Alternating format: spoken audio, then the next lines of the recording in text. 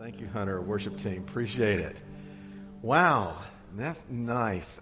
You know what it is, too? Worship is such an unusual thing that nobody but Christians really get what it means that we are here, that God is at one point our Lord, our Savior, the creator of everything in the universe, and He's so totally unlike us, and we are able to touch Him a little bit in this worship, yet at the same time, through Jesus, He's our friend and our Savior. And so it's like God is both transcendent, running the whole universe, and He's right here in this room with us.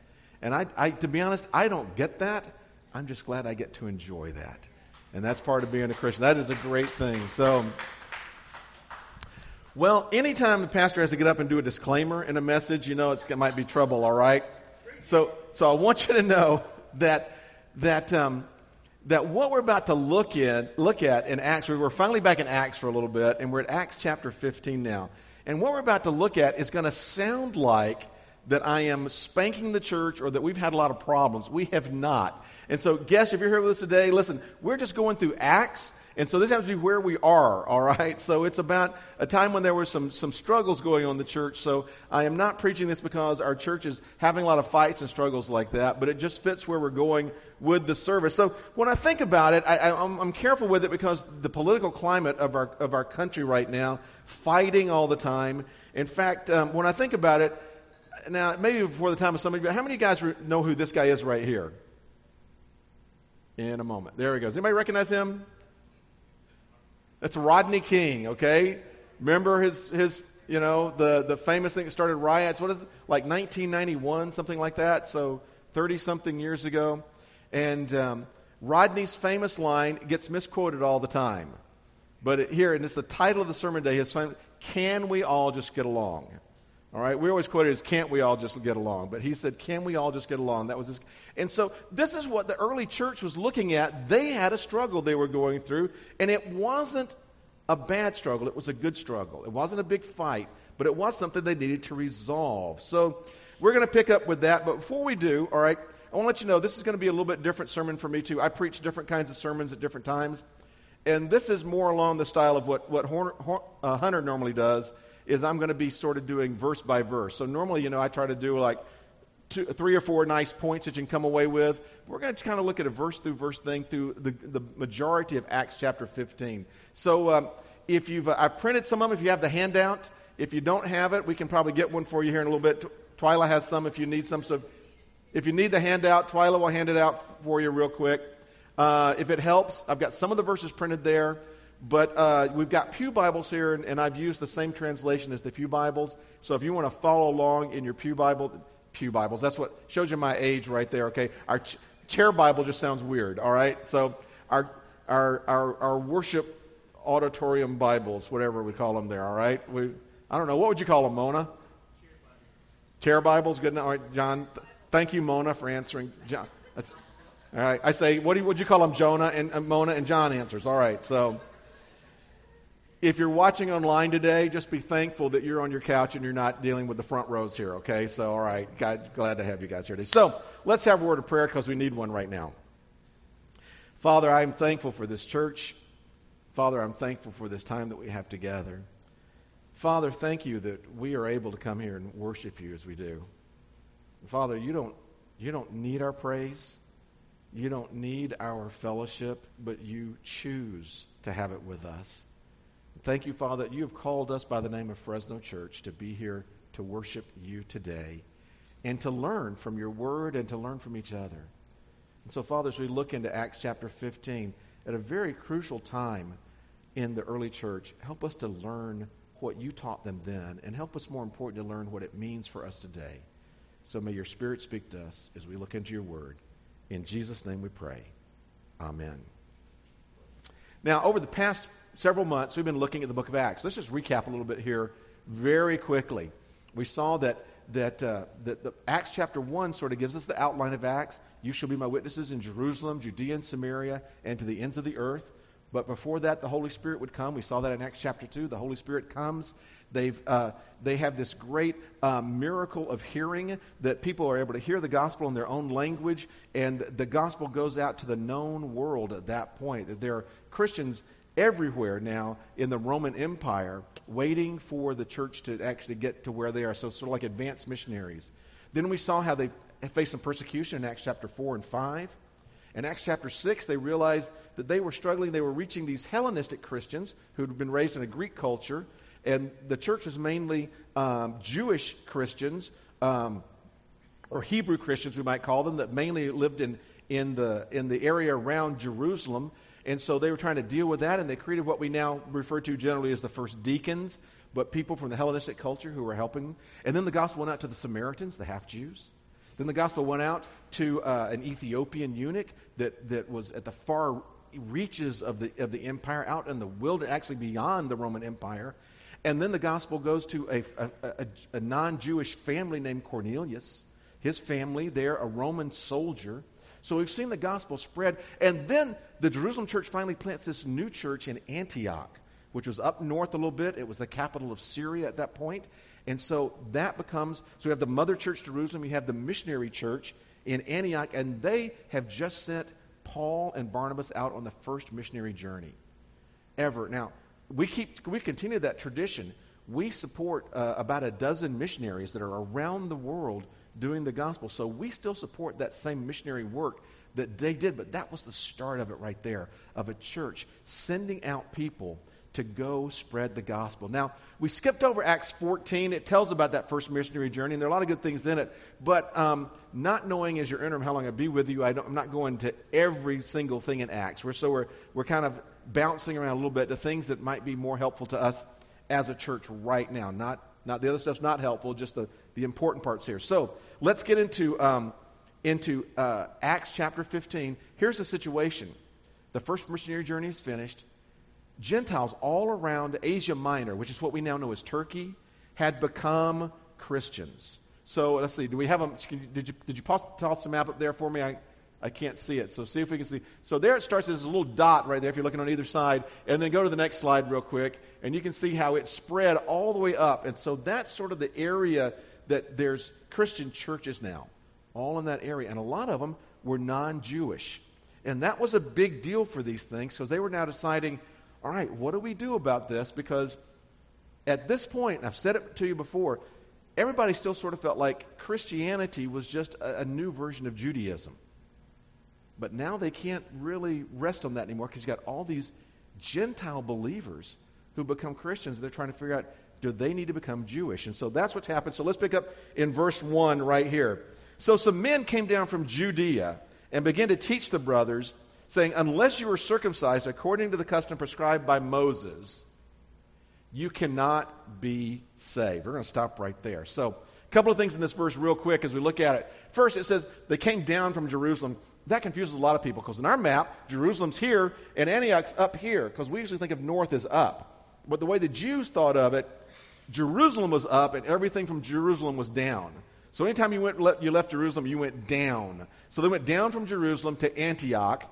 And elevation-wise, it was. Jerusalem is in a hilly area, and Antioch was down by the coast about 8 or 10 miles from the ocean.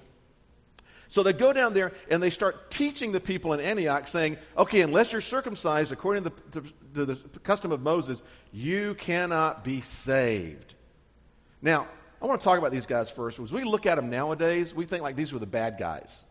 These were like the traditional stick in the muds that just said, you got to fit into the right thing. They would be the people that say like, Pastor, you're not wearing a coat and tie today. What's wrong with you?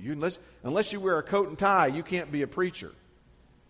And to be really honest, I was raised in a church like that, and it freaked me out a little bit to be up here without a tie for a couple of times with you guys, all right? I've gotten used to it now.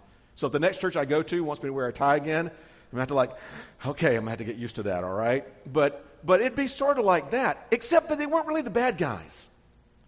These guys were probably well-meaning Christians, raised in the Jewish tradition, and they thought, you know what? The law of Moses has been good for people. It's worked for us for like 1,200 years. It'll work for these new Christians too. So we don't want you messing this up. So you really need to keep following the law because that's going to keep you on the straight and narrow. And there might have been some truth to that. You know, that when we do things certain ways, I mean, we learned for a while, there was a time when kids were wearing uniforms to schools. My kids went to Central Unified, and they wore uniforms, and it kind of worked for them a little bit. They had less problems and stuff. It was so much easier for us in the morning, too. It's like, what are you going to wear to school today? You know, well, it's already determined what you're going to wear. That's the old joke, what, do you never heard of Catholic school? What are you going to wear to school tomorrow? Anyway, if you guys don't get that, ask a neighbor later, okay? So it was that kind of thing. They were saying, like, you know, maybe it'll help you out just to be able to conform here a little bit. But you can understand why the non-Jewish men especially were a little bit troubled by this, because they were saying, okay, so they'd be looking at you going, all right, I'll pick on John here. Hey, John, you're okay. We're okay with you being a part of the church, but you need a little bit of surgery on a delicate part of your body for you really to be a part of this church. And some of them were like, whoa, I don't think I want that. Now, kids, if you're in here, we're talking about something circumcision, let me just ask your parents or grandparents later, okay? They'll explain it to you, all right? So it'll just trust me, you need to do that, all right? So they weren't necessarily bad people. They were worried about that slippery slope.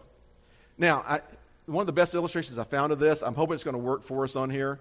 Let's see, but I'll admit, I was a fan of the TV show Big Bang Theory. Now, I know it had terrible morals in it, okay? Everybody on that show was really a horrible, horrible person. They really were. But I had to admit, I found it funny. So, how many of you used to watch Big Bang Theory? Anybody here? Oh, less than half of you. So some of you aren't going to get this. But there was a lady named Mary Cooper. She was a devout Christian, and she really made fun of Christians, but a lot of how she made fun of Christians is true. So she said this one time. Let's see if the video clip plays. Start changing the words to the prayers. Next thing you know, you're in a church with a guitar. And let's see if we can get it. Start changing the words to the prayers. Next thing you know, you're in a church with a guitar. Okay. I can remember a day that we would not have had a guitar up here, okay? That Anton, did you hear Anton? We'd have probably, thrown you out of the church or burned you as a witch or something, I don't know, for having a guitar in church, because it was a piano and organ, that kind of thing. And so there were some people afraid if you start messing with certain things, who knows what you're going to get to. And so that's what these guys were saying. They weren't saying, we don't appreciate that you're non-Jewish, but we want you to get it done right. But fortunately, the church disagreed with that. So let's look at what the church said. So we're going to pick up in verse 2 right now. It says, after Paul and Barnabas had engaged them in a serious argument, and a debate, so it means they were civil and also they may have gotten heated at times, Paul and Barnabas and some others were appointed to go up to the apostles, up to Jerusalem, to the apostles and elders in Jerusalem about this issue. When they had been sent there on their way by the church, they passed through both Phoenicia and Samaria, describing in detail the conversion of the Gentiles, and they brought great joy to all the brothers and sisters. Now, real quick pause on this verse right here as we keep it there. That shows you the missionary attitude of the people at Antioch. Even when they were going to a business meeting, we haven't had a lot of those in our church, all right? But business meetings, boy, especially in a church out of our tradition, that's like, not the most worshipful time, business meetings. But even on their way to a business meeting in Jerusalem, they were sharing the good news about Jesus everywhere they went. Throughout that whole area, that was just the attitude, that was the culture of this church, is we want everybody to know about Jesus. So let's pick up back in verse 4 now. When they arrived at Jerusalem, they were welcomed by the church, the apostles and the elders, and they reported all that God had done with them. But some of the believers who belonged to the party of the Pharisees stood up and said, it's necessary to circumcise them and to command them to keep the law of Moses. And the apostles and elders gathered to consider this matter. Now, this is why it became a big debate. Now, a couple of notes here real quick on this one. First, there were a lot of Pharisees who'd become Christians. I don't know about you. If you, like me, raised in Vacation Bible School, I was taught that the Pharisees were the evil people, that they were the ones, they were always against Jesus. We used to sing a song about, I don't want to be a Pharisee because Pharisees aren't fair, you see. All right? It was a dumb song. If you didn't sing it growing up, Rachel, consider yourself blessed, all right? And the Sadducees were sad, you see. So it was deep theology that I was raised with there, okay? But a lot of the Pharisees really were trying to follow God's will, and they followed Jesus. They believed he was the Messiah, but they were saying still, you need to keep the traditions. That's still important. We know, Jesus saves us and everything, but to really get it right, you need to follow the rules too. And it's part, and I'm going to be real careful here because we're on video, that's one of the issues sometimes that people out of evangelical traditions like us have sometimes with the Catholic tradition. Now, don't hear what I'm not saying. I'm not speaking evilly of the Catholic Church here at this point. That's not my thing. But one of the things that it's easy to begin to believe in the Catholic Church is Jesus saves you, but also these other things like communion and baptism, everything, that those things save you as well. And that we don't believe that. We believe Jesus did everything on the cross. And that's what these guys were dealing with, going like, yeah, it's Jesus, but you need to do these other things. And they messed up by saying, but unless you do these things, you aren't saved. And that brought a big debate with the church. I mean, could you imagine if we had people in our church that said, yeah, you know what? Jesus saves you, but if you aren't baptized, you still don't get to go to heaven. That'd be a trouble. That would be a big debate in our church. Okay? Because we believe Jesus paid it all. Jesus took care of all of it. Baptism is something we do to show our response to Jesus. It's an important thing that we do, and we want everybody to be baptized.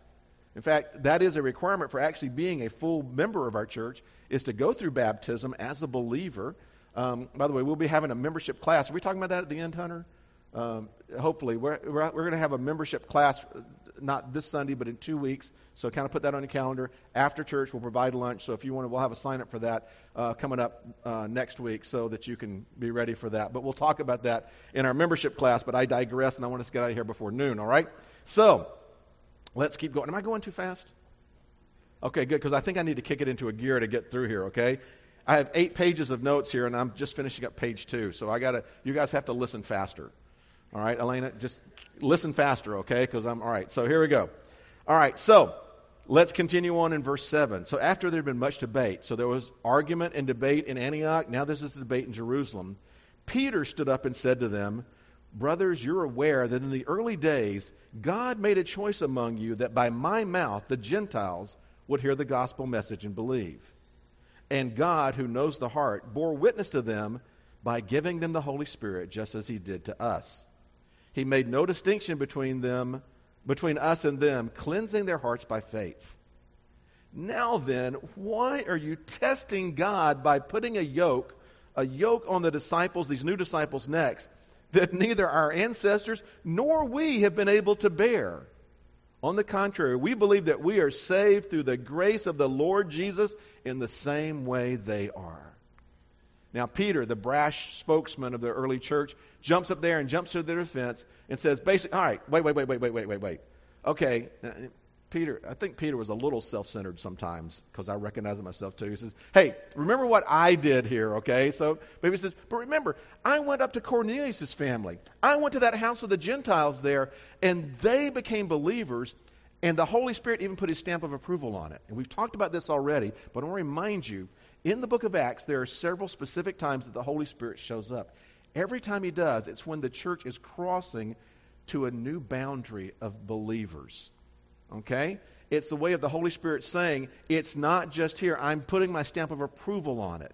And after that, it doesn't talk a lot about that. It doesn't talk anything about that other than a few specific times when God's doing something new. It was his way of saying to the early church, I'm in agreement with this. This is the right thing to do. That is what's happening there. So, they are, let me get back where we are. Okay, so find my place in my notes. So Peter says, hey, we've already seen these guys were saved. The Holy Spirit came on them and showed them before they were baptized, before they were circumcised, before anything like that. While they were still Gentiles, they believed in Jesus and they were saved. And so that became the crux of this argument. Was Christianity a better version of Judaism, or was it something new? Remember, at this time, most of the Christians were still Jewish at this point. But after that first missionary journey, there were a lot of non-Jewish people that were now becoming Christians. And so they had to figure out what they were going to do here with it. Now, this is going to be weird for some of you. I know that some of you are big into Lord of the Rings and fantasy and sci-fi and things like that, like I am. So for those of you who are not, this illustration may not make sense, but imagine for a moment if aliens landed on Earth. Don't go to the slide yet, okay? A moment if aliens landed on Earth and they heard about Jesus, would we as Christians need to tell them about Jesus? Well, they need to be saved the same way we are. Well, the real answer is right now, we don't know right now at all. We couldn't tell. There are certain things, actually there's been writings of theologians on this. There'd be certain things they'd have to have a sense of right and wrong, of moral law, of of their own, own sinfulness kind of thing. So some of that would go on, but just let me think for a moment. Is it possible that God had a different plan of salvation for people living in another solar system? It could be. We don't know. The Bible doesn't give us clear words on that, and so we would have to figure it out. And that may seem weird, like aliens, but to the Jewish people, Gentiles were just as weird as we might think from some alien there, okay? But I want you to consider the possibility how they think. I love this. It's from Saturday Morning Breakfast series. It's one of my favorite cartoons here.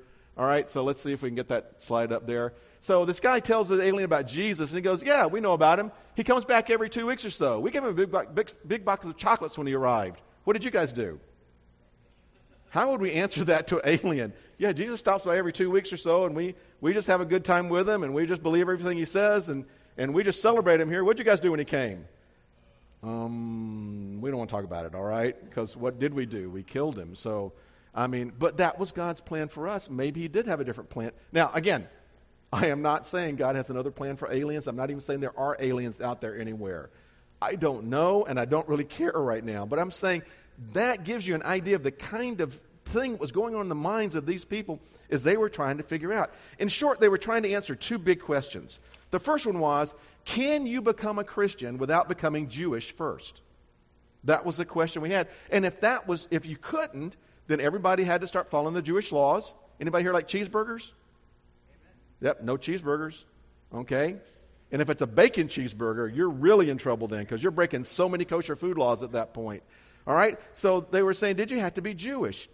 And then they were saying, if you don't have to be Jewish, then here's the second question they were asking, and that is, what adjustments do we need to make so that we can get along together? And that's the real question they were trying to figure out here. And that's what the rest of this passage is about. What adjustments they said we need everybody to do so that we can get along and worship together, Hebrew Christians and Hellenistic Christians that were there. So people that and Gentiles who had never been Jewish at all, how do we get along? So we're going to pick up in verse 12 now. The whole assembly became silent and listened to Barnabas and Paul describe all the signs and wonders God had done through them among the Gentiles. That's always a good place to go. Look at what God's doing. All right? After they stopped speaking, James responded. And James, we know, in fact, from this passage that James, the half-brother of Jesus, probably became the leader of the church at this point because he was the one that sort of took charge here. And he says, so James responded, brothers, listen to me. Simeon, just another name for Simon, it was his other name for Peter, said, Simeon has reported how God first intervened to take from the Gentiles a people for his name. So and God said, God's calling Gentiles to be his people too. And the words of the prophet agree with this, as it is written. And he quotes from Amos chapter 9. He says, after these things I will return and rebuild David's fallen tabernacle, his place of worship. I will rebuild its ruins and set it up again, so that the rest of humanity may seek the Lord, even all the Gentiles who are called by my name. Declares the Lord who made these things known from long ago. That is a great verse there. That's another good principle when you're trying to figure out what God wanted to do. You look to the Bible for principles. And that's something our church should always do, is look back to the Bible for the principles there. And so the key verse out of this, out of Amos 9, is found in verse 17. He says, so that the rest of mankind, not just the Jewish people, but the rest of the mankind may seek the Lord, and all the Gentiles who are called by my name. Now, if you're not familiar with Bible terminology, that Gentile thing may throw you a little bit. It gets used, or if you've got Mormon friends, Mormons consider everybody who's not Mormon a Gentile. Gentile was just actually part of the Hebrew version of the Greek word nations. It just meant everybody out there. So it just really meant everybody who wasn't Jewish. But for the Jewish people, it was sort of an ugly word. Okay? So like think Gentiles, reptiles, bathroom tiles, something like that. It was just like stuff they didn't appreciate very much, okay? So it was like a cuss word for them, all right? So Gentiles wasn't used always nicely. But in this case, it's saying so that the Gentiles, the nations who are called by my name, that they can come to worship God also. And so James continues on and says, therefore, in my judgment, because we believe he was the leader at this point, we should not cause difficulties for those among the Gentiles who turn to God. In other words, let's not make it hard on them, people. It says, but instead, we should write to them to abstain from things polluted by idols, from sexual immorality, from eating anything that has been strangled, and from blood. Since from ancient times Moses has had those who proclaim him in every city, and every Sabbath he is read aloud in the synagogues. Now, we talked about that back at Christmas time, that back hundreds of years before, God had spread his people all out when Jerusalem was destroyed, and they planted synagogues all over what was then the Babylonian and Persian empires. So there were synagogues where people worshiped. So he's saying, for hundreds of years now, people have been taught Moses, so they get this stuff. They know it. But we're just going to ask them to do 4 things. And this is where we get into the sticky stuff right here, all right? So this is the meat of the message here. They came up with 4 rules that they said, we want the Gentile Christians to follow this so that we can get along with the Gentile people. So here they are again. They said, don't eat things polluted by idols. Don't have acts of immorality. Don't eat anything strangled. And don't eat the blood of animals or drink the blood of animals. So here's the question we want to ask. Why these 4 things? Why were these things so important? Okay? Well, we're going to find out here. First, let me tell you what these 4 things are not about. Because I've heard people interpret these all over the place, and sometimes they get it wrong. These 4 things are not about what you do to be saved. They're not saying you got to do any of these things to be saved. Because if they're talking about that, we know what saves people. Believing in Jesus and accepting his sacrifice. That's what saves people. They knew it as well. They had already established that. In fact, they had talked about it many times. In fact, in the book of Acts, we can see several times they mentioned it. Acts 2:38. Peter says, each of you must repent of your sins and turn to God and be baptized in the name of Jesus for the forgiveness of your sins. In Acts 4:12, he says, there is salvation in no one else, for there is no other name under heaven given to people by which we must be saved. And so they already knew it's believing in Jesus. That's what saves you. So doing these other things aren't about being saved. And if they were, they would have mentioned believing in Jesus as well. This is also not about the moral law. These are not rules that have to deal with moral law. Because otherwise they would include things like you can't steal, you can't kill, that kind of stuff. So you think if this was about moral law, they would have said, by the way, you can't keep murdering people. You don't need to steal from people. You don't need to be doing things like that. No, it wasn't about the moral law. They knew that these things were given. Most of the people coming from the pagan lifestyle knew that stealing and killing was wrong. So they said, so we're not even talking about the moral law here. So what were these things? They're not about salvation. They're not about moral law. They were simply this. They were things that we want you to adjust to so that we can get along, Gentile Christians and Jewish Christians. All right? So we're going to look at these real 4 briefly because you've been very patient listening to this for a while, but I want you to kind of see how these work out. So let's talk about the first one here. Things polluted by idols. Now, this was not about worshiping idols. It was about eating food that had been offered to idols. And we've talked about this a little bit before, but I'll give you the review again. Back that way, okay, how did they worship idols back then? Well, they'd make financial offerings, but sometimes they also did sacrifices. Okay? Almost every culture has had some kind of sense of sacrifice there. So, but when you sacrifice, okay, so you got a nice ribeye steak like I had on 4th of July that still shows maybe some, but this nice ribeye steak, and you offered it to the idol, so we'd set it before the idol. Does the idol eat that? No, the Bible talks about they have mouths, but they do not speak. They have ears, but they do not hear. You know, that kind of stuff. They can't do anything. So they would cook this meat in front of the idol, and the idea they had was the idol was like sniffing it up. And I'm like, I hadn't seen that nose on that idol move a bit. I don't think it's working, but that was sort of their idea. And so once you got this nice, medium rare ribeye there that you've let the idol smell the smoke, then it was sort of like, okay, are you done now? Okay, can I have the rest? All right, great. And so you had this nice steak after. It was really, All right, so basically, temples, a lot of these temples were like the Outback Steakhouse of the day. All right? And so people could go there, and they could go get a steak that had been offered to the idol. It was considered worshiping. It was one of the ways you could worship. They had a lot of different really weird ways to worship back then. Well, a lot of the Christians, the Gentiles would become Christian. They were sitting there going like, oh, we know that idol's not real. That's nothing. But that is the best place to get steak. I can go in there and eat that steak, and it won't, I'm not worshiping the idol because I know that idol's dead. It's not alive. But it freaked out some of the other people. In fact, Paul even talks about that in 1 Corinthians 8. He says, he has this statement. He says, if food causes my brother to stumble, I will never eat meat again so that I won't cause my brother to stumble. It's not about being a vegetarian. He's about saying, I won't eat any meat that might have possibly been sacrificed to an idol because I don't want to cause anybody confusion thinking I'm worshiping that idol. Sorry. Now let me give you an example out of my own life how this plays out. You can tell I like being funny up here once in a while, okay? So like, Mona, when you laughed at a joke, that's like the next best thing to saying amen, okay? Saying amen or laughing is like saying sick 'em to a dog for a preacher, all right?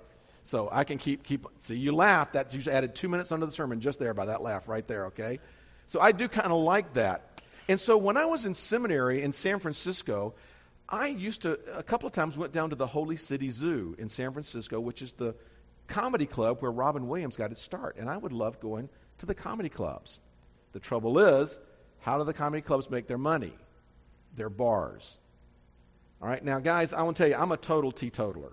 This sermon's not about alcohol, but I'm a teetotaler. I don't touch it. Okay? I've said this before. It's going to offend some of you, but I'll tell you, my short sermon on alcohol is, drinking is not a sin, but being stupid is. You go do the math. All right? That's my quick sermon. Now, if you drink, we're not going any further than that right now. But I got thinking, I work with teenagers all over the city.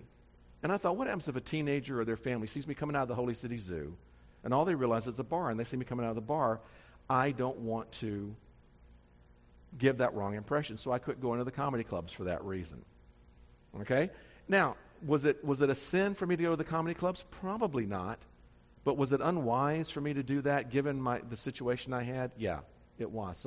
So I limited my freedom for the benefit of others. And so that's what they're saying here to these people. Look, you might be able to go and know that meat that you've that has been offered to the idols or whatever, that's nothing. You're not worshiping when you're doing that. You're just getting a bargain. It's like if you go to the casinos. I don't gamble either, okay? All right? I don't even do the lottery because I think the lottery is the government's tax on stupidity.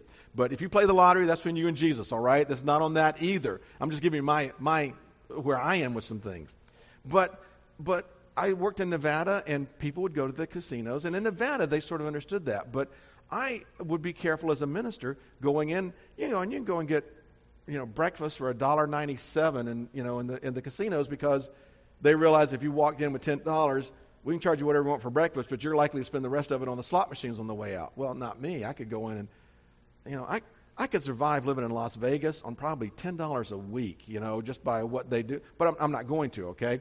But I'm saying I choose to limit my freedom sometimes, even though it might cost me more, for the benefit of others. And so what they were saying here to these guys is, just don't go into the idols' temples, don't worship, don't eat things offered by idols, so that it looks like you're worshiping the idol, because it's just going to freak out the Jewish Christians. Does that make sense? So that's what they're saying there. So then let's go to the second law, okay? Sexual immorality. Now, I'm going to backpedal a little bit. This is about the moral law, but there's a reason for that. Because the Gentile Christians in the Roman world grew up with a different understanding of sexuality in the moral law than the Jewish people did. Both sets of moral laws believed that stealing was wrong. Both sets of moral laws believed that killing was wrong. But the Jewish set of moral laws said, hey, sexual purity, that is where it's about. Now, granted, a lot of Jewish people, especially a lot of the kings of Israel and some other people, didn't follow that, but that was still part of that moral law. But in the pagan world, sexual morality, sexual purity wasn't that big a deal for some places. In fact, we talked about you could worship by eating meat at the idol. Well, the temple of Aphrodite in Corinth was supposed to have at one point 1,000 temple prostitutes. So you could go worship Aphrodite by going to the temple and spending some less than quality time with one of the priestesses there, all right? But that was considered a way of worship back then. And again, if you've got younger kids here, I'm sorry, but I'm just telling honestly where we're coming with that. And so they said, you know what? We're expecting you to follow that, to make that adjustment in your moral law to fit here. We think that's a big mistake for you as a follower of Jesus to be sexually impure. So we're going to ask you to follow that and be sexually pure. And I think that's important for us to follow today, okay? Because there are a lot of Christians that believe now that that's not a big deal. And our society says you can be a really good person, but still cheat on your wife or your husband, have sex before you get married, engage in pornography and sexual play, and just have complete freedom with it. I mentioned earlier that I enjoyed watching The Big Bang Theory, but I have to admit, the sexual mores, the sexual values they had there, troubled me every time. And I had to be really careful that there was no part of me that said, you know, that's okay, that's all right. And that's just what we see today. There's so many Christians out there that believe you can live together, you can have sex before marriage. And guys, I still believe that's a mistake. And I believe sexual sin, like any sin, breaks your fellowship with God. But I do believe for Christians that sexual sin, while it didn't put Jesus on the cross any more than any other sin did, it's just as, you know, it's not worse than any other sin from our standpoint of it being wrong. But I do believe that sexual sin will take you further away from God faster than other sins will. It really does. It's a tougher road back from that. And so I just want to encourage you that the rules they had there at this point were basically saying this is still a good principle for today. So going back to things polluted by idols, I struggle with things like Christians that do crystals and things like that. Because to me, that is some kind of weird word. And I'm probably going to make somebody mad here, okay? I'm not here to step on anybody's toes, but I'll tell you, for me, horoscope. I don't ever read the horoscope because that has nothing to do with Jesus. That's a whole different kind of thing going on there, all right? So I'm going to say be careful with that, but we're not going to get into that real quick. I'm just letting you know why they were saying these things. The last two we're going to put together to wrap it up pretty quick. What is strangled and what is blood? These go back to the Jewish food rules. And here's what the council was saying to these Gentile Christians. They weren't so much saying, you got to follow these two food rules right here. They were saying, you don't have to follow all these other food rules here. All right? So you're going to worship with people that are probably still going to not want to eat a cheeseburger because you can't mix dairy and meat in Jewish food laws. You might, you can eat a lobster if you want to, but the Jewish Christians may get grossed out by that a little bit, but we'll get them. We'll okay with that. Jewish people can't eat lobster. If you're following, strict Jewish food laws. But you guys want to do it? Go ahead. We'll be okay with that. But we're going to ask you to give in on these two things. We think if you eat something strangled, that just doesn't seem healthy in the first place. But that and eating the blood, that's probably going to really gross out your Jewish Christian friends. So we're going to ask you to follow these two rules. So it wasn't about limiting. It was about freedom. They said, if you'll handle these two Jewish food laws, we'll convince the other Jewish Christians in your church not to freak out about all the other Jewish food laws. It was really about freedom. So here's the wrap up then. We're going to look at the last few verses here, and I'm going to get to my last point very quickly. So picking up in verse 22, then the apostles and elders with the whole church decided to select men who were among them and sent them to Antioch with Paul and Barnabas. So they go back to Antioch. They also sent Judas, called Barsabbas, and Silas, both leading men among the brothers. And they wrote, from the apostles and elders, your brothers, to the brothers and sisters among the Gentiles in Antioch, Syria, and Cilicia. That's the area around there. Greetings. Since we've heard that some without our authorization went out from us and troubled you with their words and unsettled your heart. I love that. Some, not representing us, said they represented us, all right? We have unanimously decided to select men and send them to you along with our dearly loved Barnabas and Paul, who've risked their lives for the name of our Lord Jesus. Therefore, we've sent Judas and Silas, who will personally report the same things by word of mouth. For it was the Holy Spirit's decision, not ours, not to place further burdens on you beyond these requirements. that you abstain from food offered to idols, from blood, from eating anything that's been strangled, and from sexual immorality. You will do well if you keep yourselves from these things. Farewell. This was their way of saying, hey, we're about freedom and liberty. Yeah, there's certain things we want you to do to get along together. But we're going to make it limited because Jesus died for you too and you believe in him. Welcome into the family, guys. That's what they're saying to these Gentile Christians. So what does that mean for us today? Well, to get to my last point here, this application, I'm going to go to an old saying that some people say goes back to St. Augustine, but I think it's really about the mid-1600s is the furthest back I could find it. And you may have heard this before. You've heard this. In the essentials, unity. In non-essentials, liberty. In all things, charity, which was an old word for love. And that's what I think we need to remember as a church. And again, guests, this is not something we fought over in our church. This is just where we are in the book of Acts, okay? So it's not like we're fighting over a lot of things in our church. We're not really fighting over anything, which worries me a little bit. Is anytime a church moves forward, there's going to be some disagreements, but we'll deal with those when we come to. So there's not anything going on right now. But think about that. So in the things we consider essential, we should have unity. And the things that are non-essential, we should give people a lot of freedom. But in everything, we need to love one another. That needs to be our controlling influence there. So I'm going to break these down into 6 categories right now, 2 of each. So I think there's 2 essentials, or 2 kinds of essentials that every church needs to think about, all right? First is the non-negotiables. And some of our non-negotiables that I can think of are things like salvation through Jesus alone. We believe that. You can come in here, and if you want to be a part of a church, but you don't believe in salvation through Jesus, sorry, you're not a part of this fellowship. You're welcome to attend. You're welcome to be a part, but we're not going to consider you a believer unless you accept Jesus. That's our main non-essential right there. That is it. There's a few other things we might consider pretty much non-essential, like love for everybody. Jesus said the greatest commandment is to love God with your heart, soul, mind, and strength, and to love your neighbor as yourself. He says on these 2 commandments, everything else is built. So I would say love for each other is pretty much a non-negotiable here. We could still say you're a believer, but if you're not going to show love here, maybe you need to go find a cult somewhere and mess them up, all right? So something like that. I could also say that we would say fruit of the Spirit is probably a non-negotiable. We want people to be growing in the fruit of the Spirit. You're not going to be not saved if you don't have it, but I'd say those are a few of our non-negotiables. There may be a few more, but the non-negotiables are very few. And the main one is salvation through Jesus alone. That's the main non-negotiable for us. But we also have some things we call general agreements. And that's something churches say that this is something we're going to agree on. It may not apply to but in our church, this is something we expect from you. We've already mentioned baptism as one of those. Okay? So I point over here because that's where we set up our baptistry and we do it here. But we believe that baptism is an important step for any believer. The immersion, and we'll talk about that the next time we have a baptism service, but we think that's important. It doesn't save you, but we've generally agreed that we expect everybody to be saved here. Another general agreement we have is our language in church.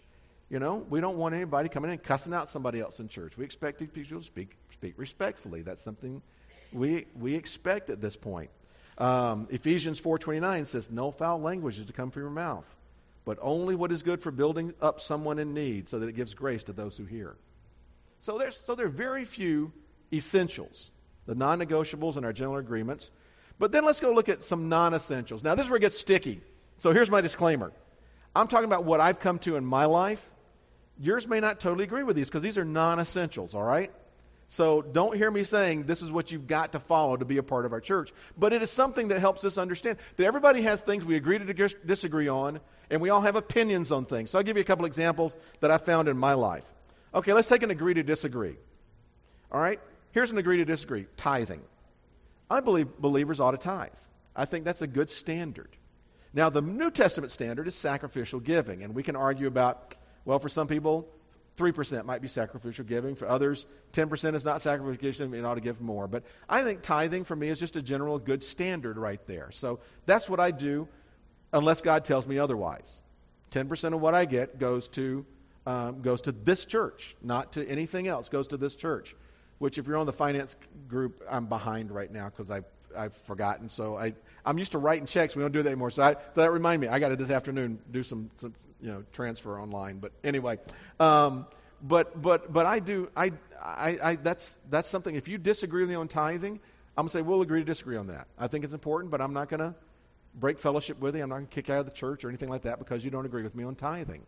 All right. Here's another one that I think is let's see, speaking in tongues. That's one that I've known Christians that speak in tongues, and I've known Christians that think that speaking in tongues is dead and it's of the devil now. And I'm sort of in the middle with that. I think God still can give that gift to people. I don't think it's that crucial. I don't think it's something. I think it's something God uses only in very specific places, and it's not for everybody. But we can agree to disagree on that. Let's go on down to opinion. They get a little bit stickier on opinion. By the way, these non-essentials, and these general agreements, that's probably pretty close to what the early church was talking about here. These were just sort of general agreements on things that weren't really super, that you had to. Well, anyway, I got to keep moving, okay? So let's talk about opinion. All right? Reformed theology. If you've never heard of that, there are Christians that believe that everything that is done, God has preordained, and God's chosen before the foundation of the world who's going to be saved and who isn't. And they're the people who believe that salvation is open to everybody, and Jesus died for everybody. I'm tend towards this side right here. I want us to share the gospel with everybody. But I know some very loving, godly Christians that still share the gospel, but will say, but God's already chosen who's going to be saved. It doesn't matter whether we do it or not. We just do it out of obedience. I'm like, ooh, that just seems weird to me. But you know what? That's your opinion. This is mine. You might be right. I don't think you are, but you might be right. We'll go with that, okay? As long as we're still sharing the gospel because Jesus told us to do that. So that's an example of opinion right there. Then another one is governance. Okay, Hunter and I have gone around about this. Hunter and I may not be in total agreement about how churches ought to be governed, but I think there's freedom in that. And I think Hunter does too. I'm not trying to say Hunter's, okay? I'm not trying to paint you in a corner there, okay? But I think there's opinions in there. Some people believe it's only one way. Some people it's only the other way. It's just opinion, all right? In my matter, and we can learn to get along with it. So then let's go to everything else, all right? So the non-essentials, there's just everything else after that. All of that, I put those under two different things: preference and the don't even worry about it. We've all got preferences. We have preferences in Bible translation. Our chair Bibles are called the Christian Standard Version. We've got a few people in here, saints that I dearly love, that use the King James. And every time they read King James, I got to concentrate going, okay, now, all right, yeah, these and thous, okay, what is that? All right. But it's a beautiful translation. There's validity in it. My favorite translation that I use is called New American Standard.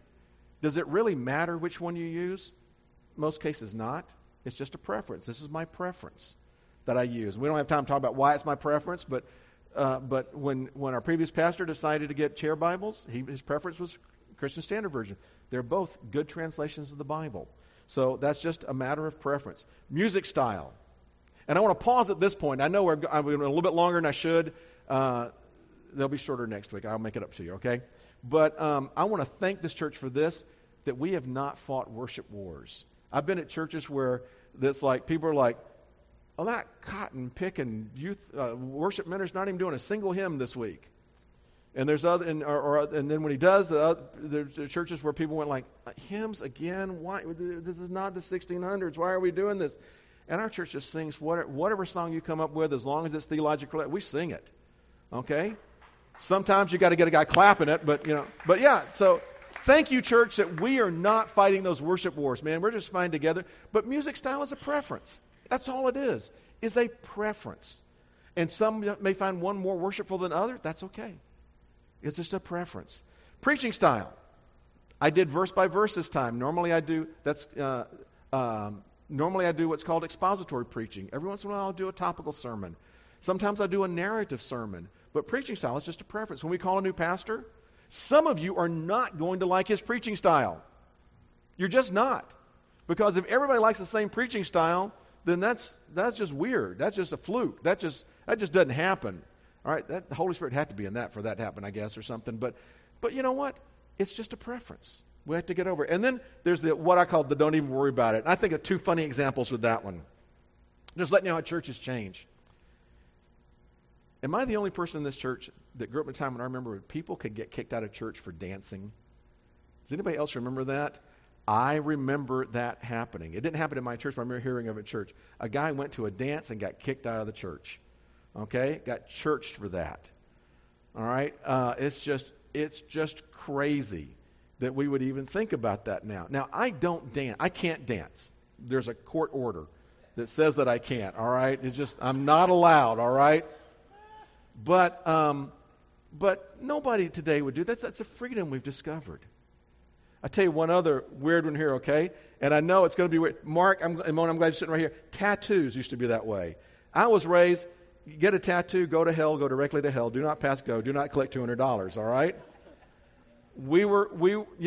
That was just what we were sort of raised with. And there's probably reasons for the dancing injunction years ago. I can understand it. And there was probably reasons for the tattoo weirdness about it at some point. There's some Bible verses that talk about it. You got to interpret in context. But I'm saying for most of us today, that's like, okay, we're not even going to fight that battle.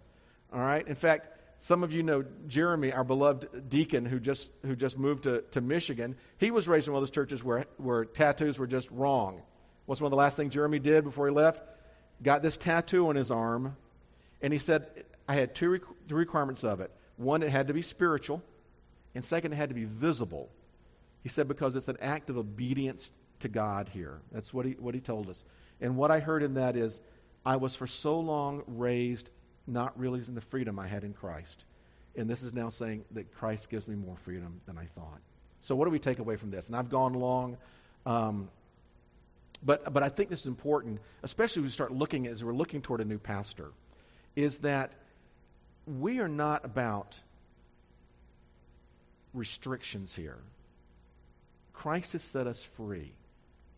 However, we're not about taking our liberty and using it, as Paul writes in